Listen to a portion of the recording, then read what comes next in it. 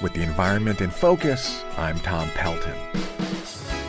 Around the world, humans have wiped out 60% of all mammals, birds, fish, and reptiles since 1970, according to a report by the World Wildlife Foundation.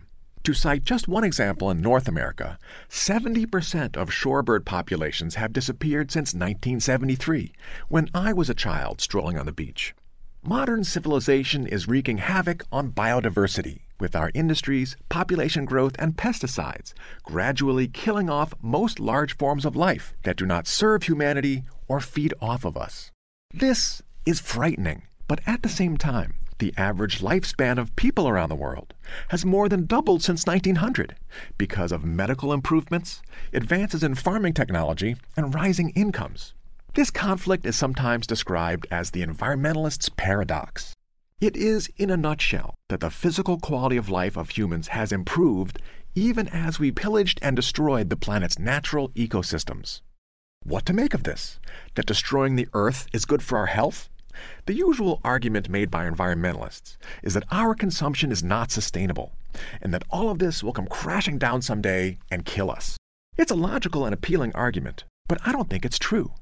Humans are an incredibly resilient and inventive species, and I suspect we, like our neighbors and co-conspirators, the rats, raccoons, and cockroaches, will live on in some form through almost anything, even climate change or nuclear war. We'll just stay inside and turn up our air conditioners, plant more genetically modified corn, and feed it more chemical fertilizer. In the end, what if it's not about us literally dying?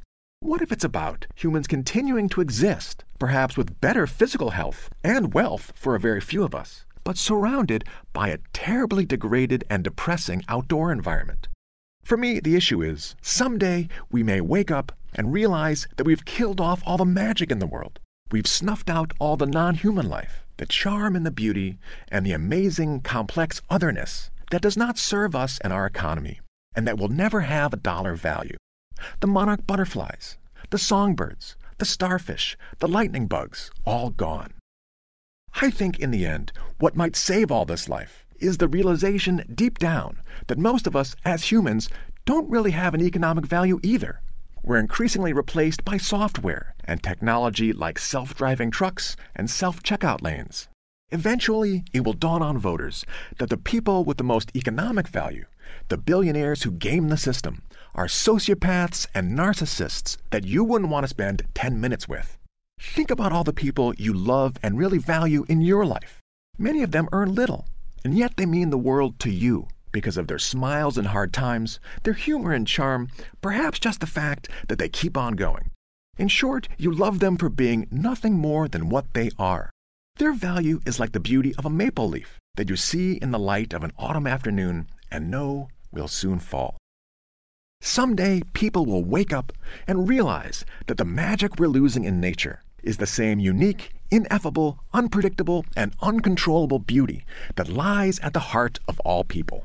And that moment of realization, perhaps triggered by a time of great crisis, will provide a spark of revolution and a moral rebirth.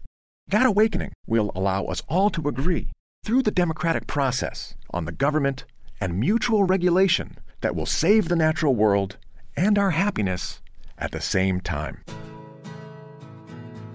With the environment in focus, I'm Tom Pelton of the Environmental Integrity Project, author of The Chesapeake in Focus. This program is sponsored by the Able Foundation. The views expressed are solely my own.